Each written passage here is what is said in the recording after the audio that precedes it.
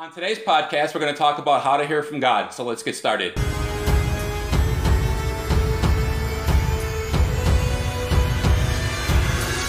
Welcome to the blogwithjesus.com podcast. I'm your creative power coach, Robert Welsh, coming to you from the Jesus Media Studios. Please hit that like button in order to let others know you're enjoying the podcast. Today we're going to talk about hearing the voice of God. I remember before I was a Christian, I was somewhere I shouldn't have been, doing things I shouldn't have been doing.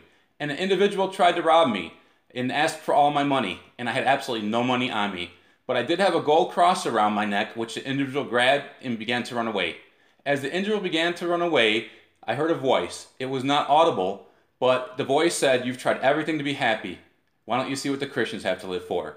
And this began my journey into understanding what Christianity was.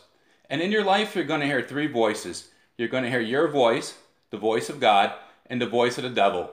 And in order to understand them, you're going to have to study the Word of God. You're going to have to study the Bible.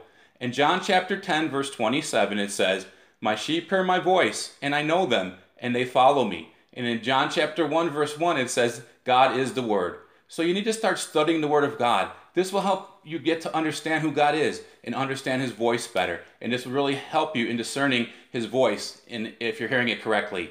Now, I never like to close a program without giving you the opportunity to make Jesus the Lord of your life. Would you pray with me? Lord Jesus, I repent of my sins. Come into my heart. I make you my Savior and Lord. Friends, I believe if you prayed that prayer with me, you got born again. Keep God first place in your life. He's going to take you places you never dreamed. This is Robert Welsh for blogwithjesus.com. Remember to believe the Word, speak the Word, and manifest the promise. I'll see you next podcast. Blessings.